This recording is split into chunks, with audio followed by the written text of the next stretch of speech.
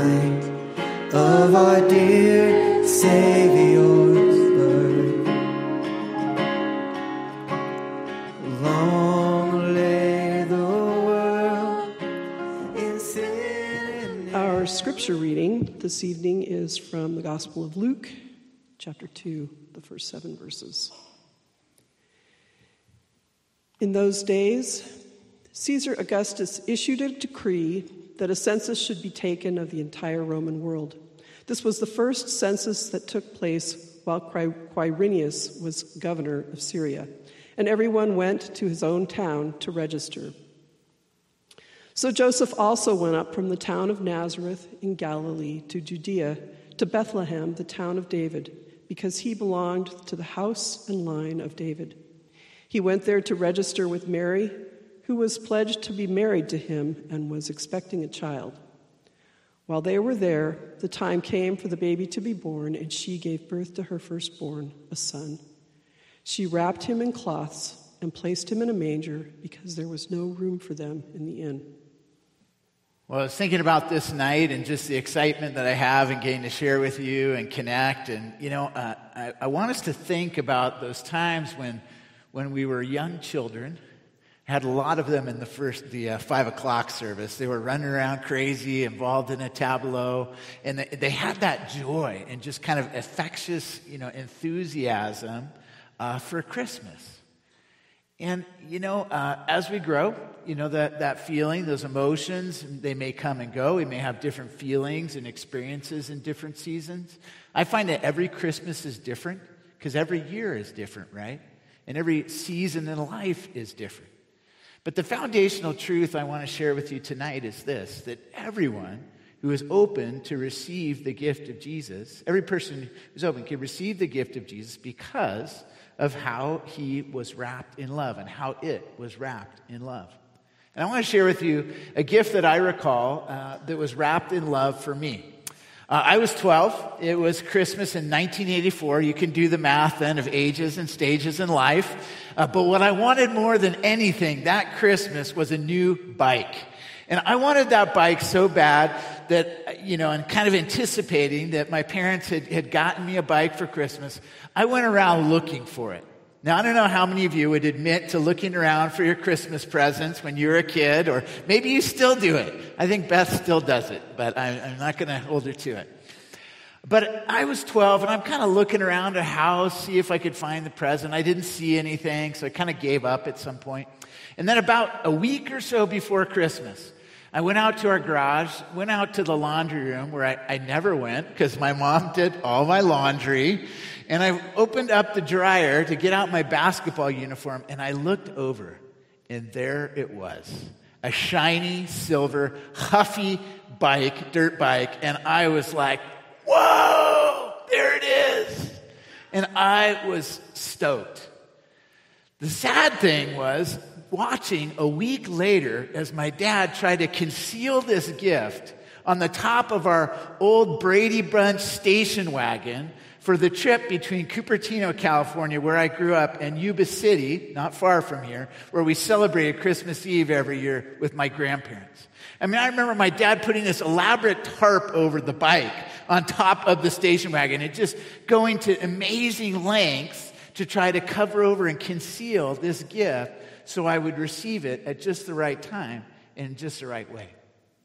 I was thinking about this and the lengths that God goes through Jesus to wrap the love of God up in the person of Jesus, love with skin on it, to have the Son of God, one and only Son of God, come down, be born in a baby, and to wrap that gift of Jesus up so that we would be able to receive him at just the right time and in just the right way.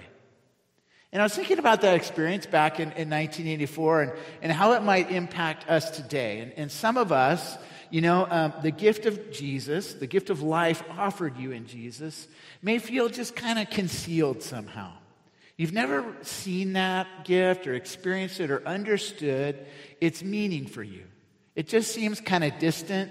Christmas is kind of going through the rhythms culturally, and you've just never yet experienced the love of God shown to you in Christ. And if you're in that place and you're here, I'm really thankful you're here tonight. Some of us have seen and experienced the gift of Jesus and the love of God through Christ, much like me seeing the bike ahead of time. And it's kind of familiar, and you're almost kind of trying to drum up the enthusiasm. I have to admit that I had to fake my excitement that Christmas Eve. That like it was, whoa, surprise, it's a bike. And some of you may be feeling this season especially that it's just hard to find that wonder and awe that you once knew in relationship with God. Maybe you've been following Jesus for some time, but 2023 hasn't been an easy year. Maybe there's an experience of grief and loss, a job change, a relational break, or some kind of experience that has made it difficult for you to experience the love of God wrapped up in the person of Jesus this season. And again, if that's you, I'm really glad you're here. And another group, I'm going to say, are those that are just grateful. Grateful for the love of God. Grateful that he revealed himself to you through Jesus and Jesus coming to this earth. Grateful that God would go to such amazing lengths to show you how much he loves you.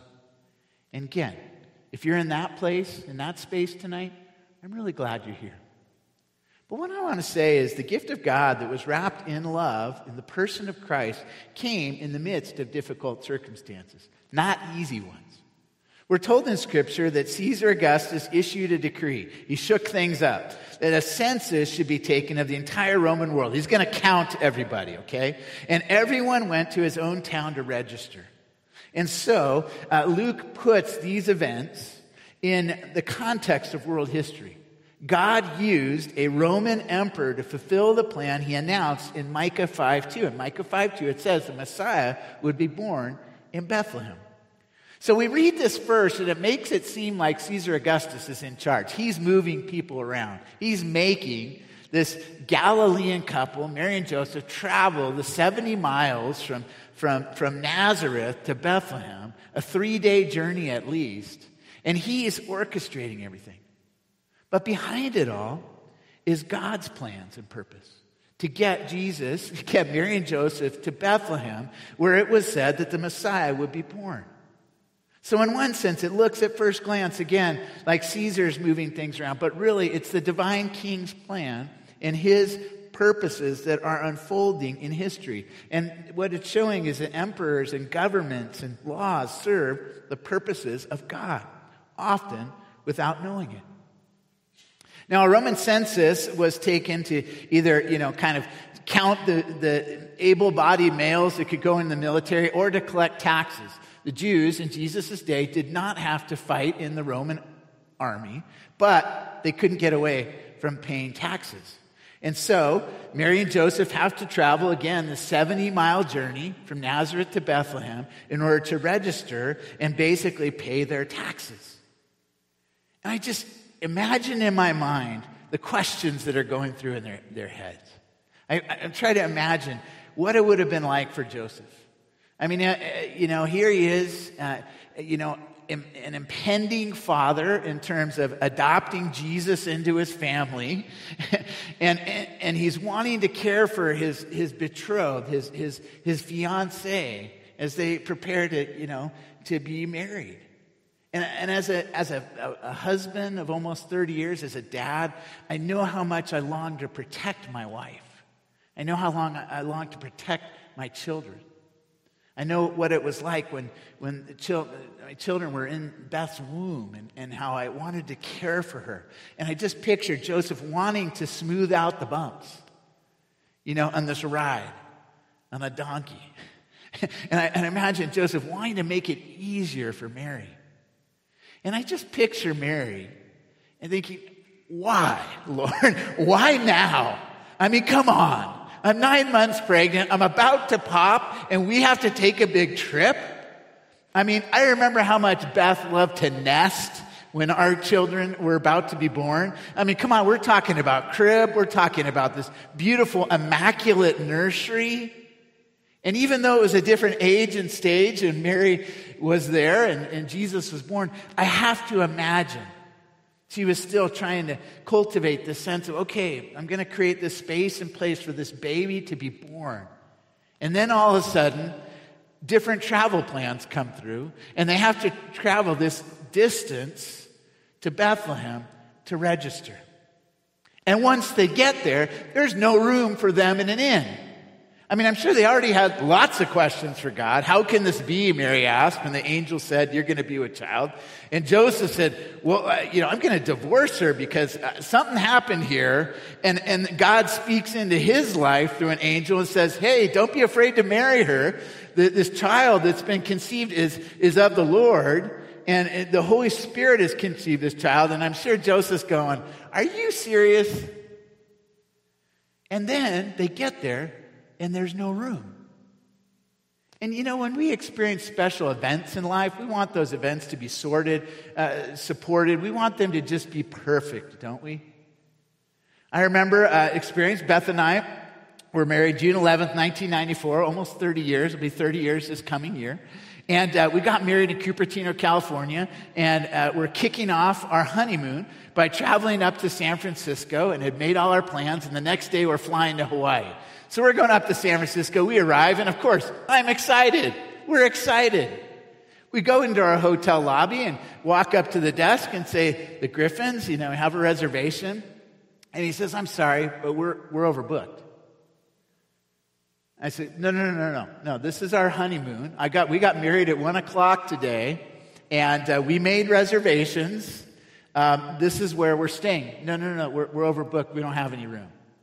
And I have to admit, Beth walked away from the desk, like I can't even talk to this person. And I leaned in and I said, you don't understand. We just got married. We made these plans. We are staying in this hotel tonight. And he said, you don't understand. I don't have any room. But what I can do for you is have you stay at this other hotel. And I was just beside myself. But we were provided a place to stay. We had a beautiful, wonderful honeymoon. But those plans certainly diverted from what we originally thought they would be.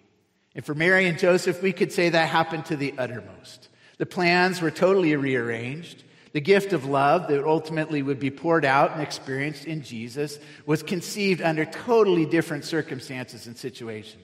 Not in Nazareth, but in Bethlehem. Not in an inn, but in a stable. Not placed in a basket or a crib, but a manger. Basically a holding place for fodder, for animals to eat. And that's how it happened. Needless to say, for Joseph, the gift of God had to be supported and stewarded or shepherded along the way. He went up from the town of Nazareth in Galilee to Judea, to Bethlehem, the town of David, because he belonged to the house and line of David. And he went there, we are told, to register with Mary, who was pledged to be married to him and was expecting a child. What do we learn with all that? We learn that the promise that the Messiah would be born in the line of David and that David would have an heir on the throne for all time becomes fulfilled because of the lineage that Jesus had through Joseph being adopted into his family. And Mary also was from the line of David. The promises of the prophets in Micah 5:2 and other places are fulfilled in the person of Jesus. But it was not easy. It caused this young family to travel and to seemingly be directed by the Roman authorities.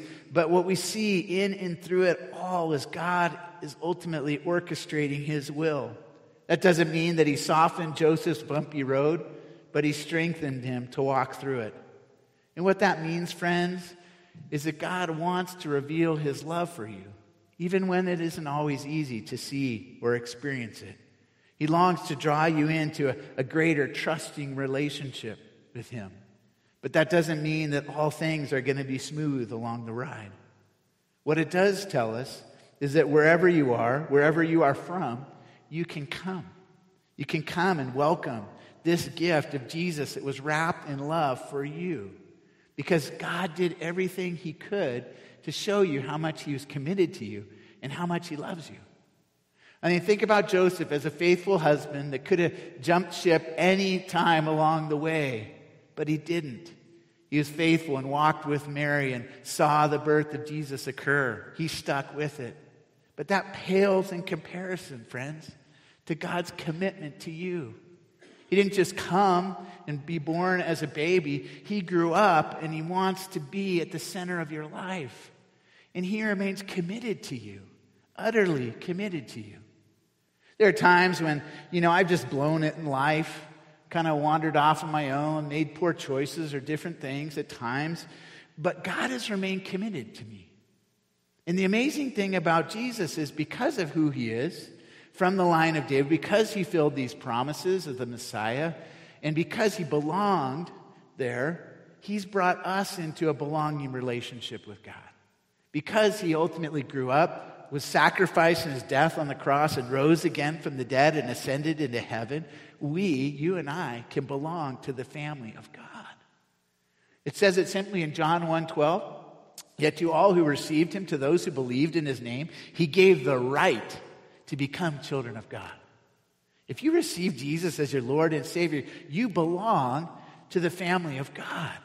I just want you to say with me, I belong to the family of God through Jesus. I don't know about you, but there are times when I don't feel like I belong in life. Maybe I felt left out.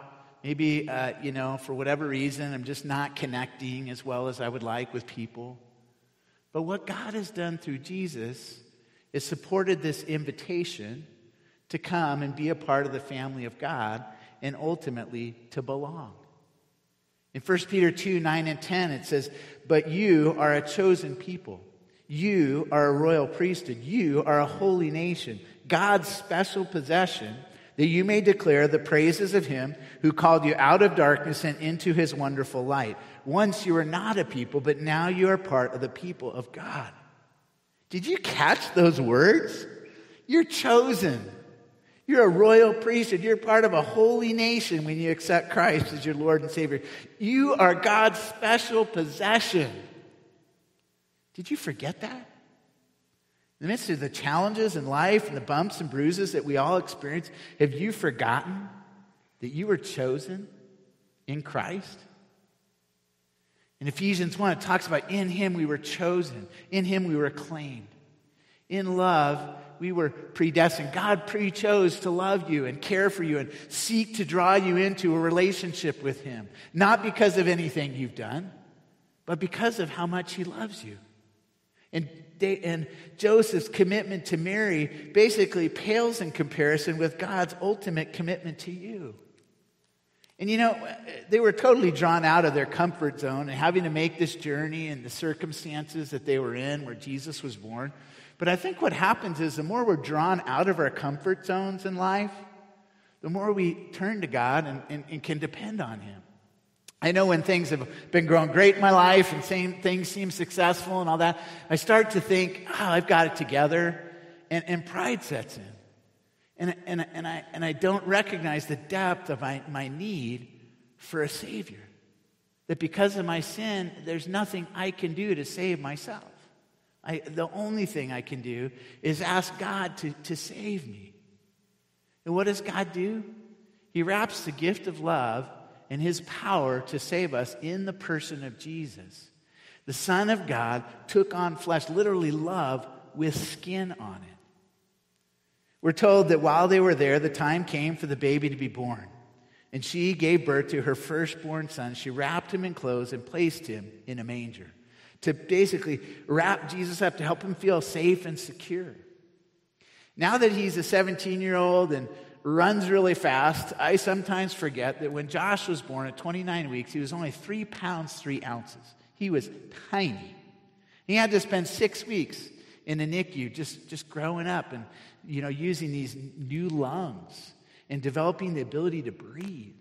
And I remember how tight he would be wrapped up in these garments in order to feel safe and secure. And I remember the nurses in the NICU, it was an odd thing, but I'd walk in and like, okay, you need to take your shirt off. And I'm like, okay, take my shirt off, because we want you to experience him like skin to skin. We want him to know the warmth of your skin next to him. We want him to feel safe and secure in your love as a dad. And friends, that's what God has done for you in Jesus. He put love with skin on it. It's like the skin-to-skin touch. He took on flesh so that you could know that God doesn't love you from a distance. He didn't just send you a nice, warm Christmas card this season. He actually sent his son, and he wrapped him up with skin on it to be able to see God in flesh and see what he is willing to do to show you that he loves you. And for Jesus to be born in a manger, I mean, we're not talking about, the hotel being filled and just getting to stay in another nice hotel in San Francisco. We're talking about him being born into the mess and the muddle of real life, into those situations where we have a hard time conceiving the depth of God's love, and we're wondering whether it is really for us. For him to be born in a manger is God saying, I am right there with you. I am willing to be present to you right at the most challenging points in life, right when life is most difficult, when it just doesn't make sense.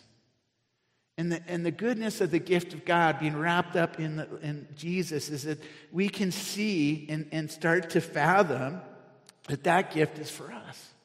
And that God, in sending his son, would wrap his love so much with skin on it and place him in this world so that you can see and experience him for yourself. Not because I'm telling you, not because God transformed Diana's life as amazing as her story is, but because God wants to do that for you. Because he has plans and purposes for a relationship with you. Not just everybody else.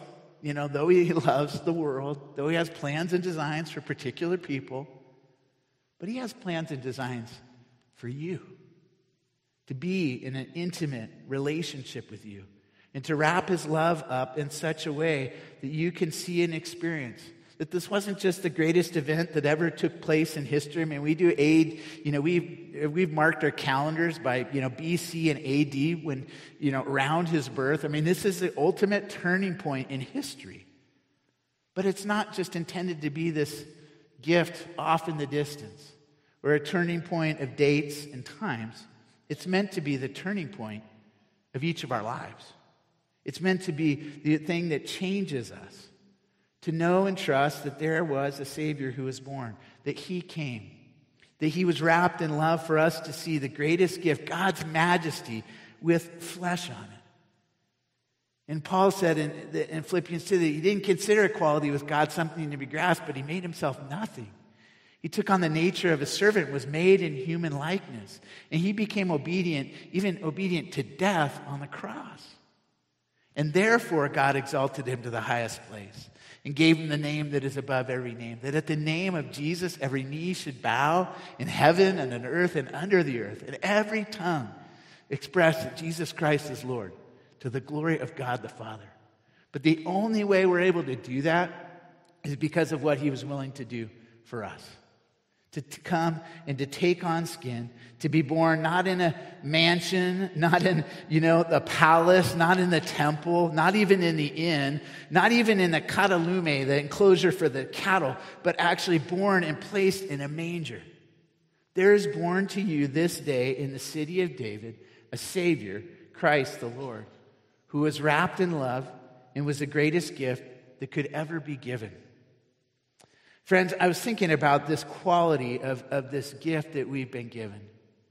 And I was thinking about the fact that, there's different attitudes in our culture now about re-gifting. Sometimes we receive a gift that we don't really want. We give it to somebody else thinking, maybe they'll appreciate it more. I was sharing this morning that we had been gifted 2 copies of the Christmas film Elf. And now, we can get movies on streaming services and in other ways. So even having 1 DVD of the movie Elf, it's like, okay, what am I going to do with this? But we had 2. So we re-gifted it at the staff Christmas party last Friday night. And people are like, re-gifting? But let me share something with you. The reality is that every gift you have has been re-gifted. Because God is the giver of every good and perfect gift. He's given you the best gift that could be given. His own Son. The second person of the Trinity. The one who has shown you love, again, with skin on it. And my question for you is there room in your heart for him? There wasn't any room for him in an inn, but does your heart have room enough to welcome him and to receive him? Jesus said in Revelation 3:20, "Behold, I stand at the door and knock, and if anybody opens the door and hears my voice, I will come in and eat with them and he with me." And I just want you to know tonight that I believe that Jesus is knocking again.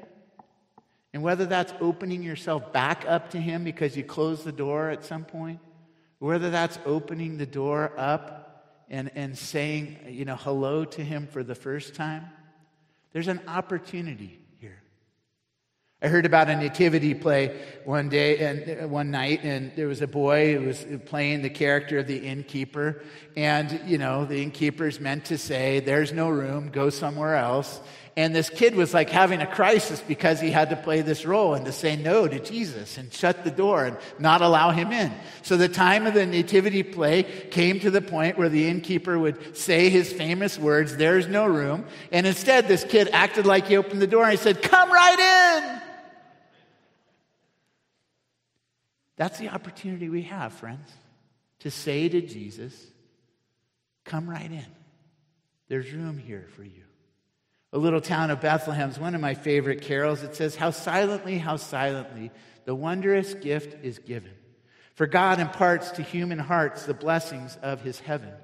No ear may hear his coming, but in this world of sin, where meek souls will receive him still, the dear Christ enters in. Friends, if you haven't ever made that decision to allow Christ into your heart and your life, I can't encourage you enough to do that. One of my good friends, Ty, this morning came up to me and said, "Hey, tomorrow's my birthday. I share a birthday with Jesus." And I said, "That's really cool. You were born on Christmas Day and you share the birthday with Jesus." But friends, an even more important birthday can take place spiritually when you accept Christ as your Lord and Savior.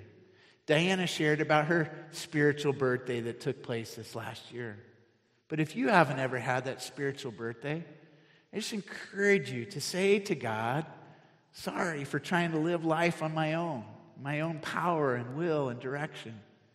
And thank you for Jesus. Thank you for Jesus dying on the cross for my sins. And please come into my heart and my life and make all things new. Come and make your home in me." And friends, there may be some of you out there tonight that this would be the time to do that. To celebrate the gift of God given to you, wrapped up in the person of Jesus. And if that's you, I just invite you to pray with me this simple prayer tonight. God, first of all, I say sorry. Sorry for trying to live life on my own strength. Sorry for not recognizing the gift of God in Jesus. And thank you. Thank you for coming to this earth and living your life here. Thank you for dying on the cross for my sins. Thank you for rising to new life so that I could have new life one day. And please come into my heart and my life. Transform me from the inside out. I long for you to make me new. Help me to trust that you can do that. In Jesus' name, amen. Friends, if you've made that decision tonight, please let somebody know so they can celebrate with you. And if you've been following Jesus for some time, I just want to remind you to be in the business of regifting. You've been given the grace of God. It's the greatest gift that could ever be given. But friends, there are people out there who don't know that the grace of God is available. Would you consider regifting that grace by showing grace and mercy to friends, family members, neighbors, coworkers, people that don't yet know him, so that they can experience his love as well? Friends, the gift of God, the love of God was wrapped up in the person of Jesus. But guess what? He regifts his grace through you and me now. Through reflecting Christ's love with skin on it through you. And friends, you're going to be gathering with people over the holidays, people that are hurting, people that need to know that there's hope. And my hope and prayer is that you would regift the grace of God and that you would give that away to somebody. Amen? Amen.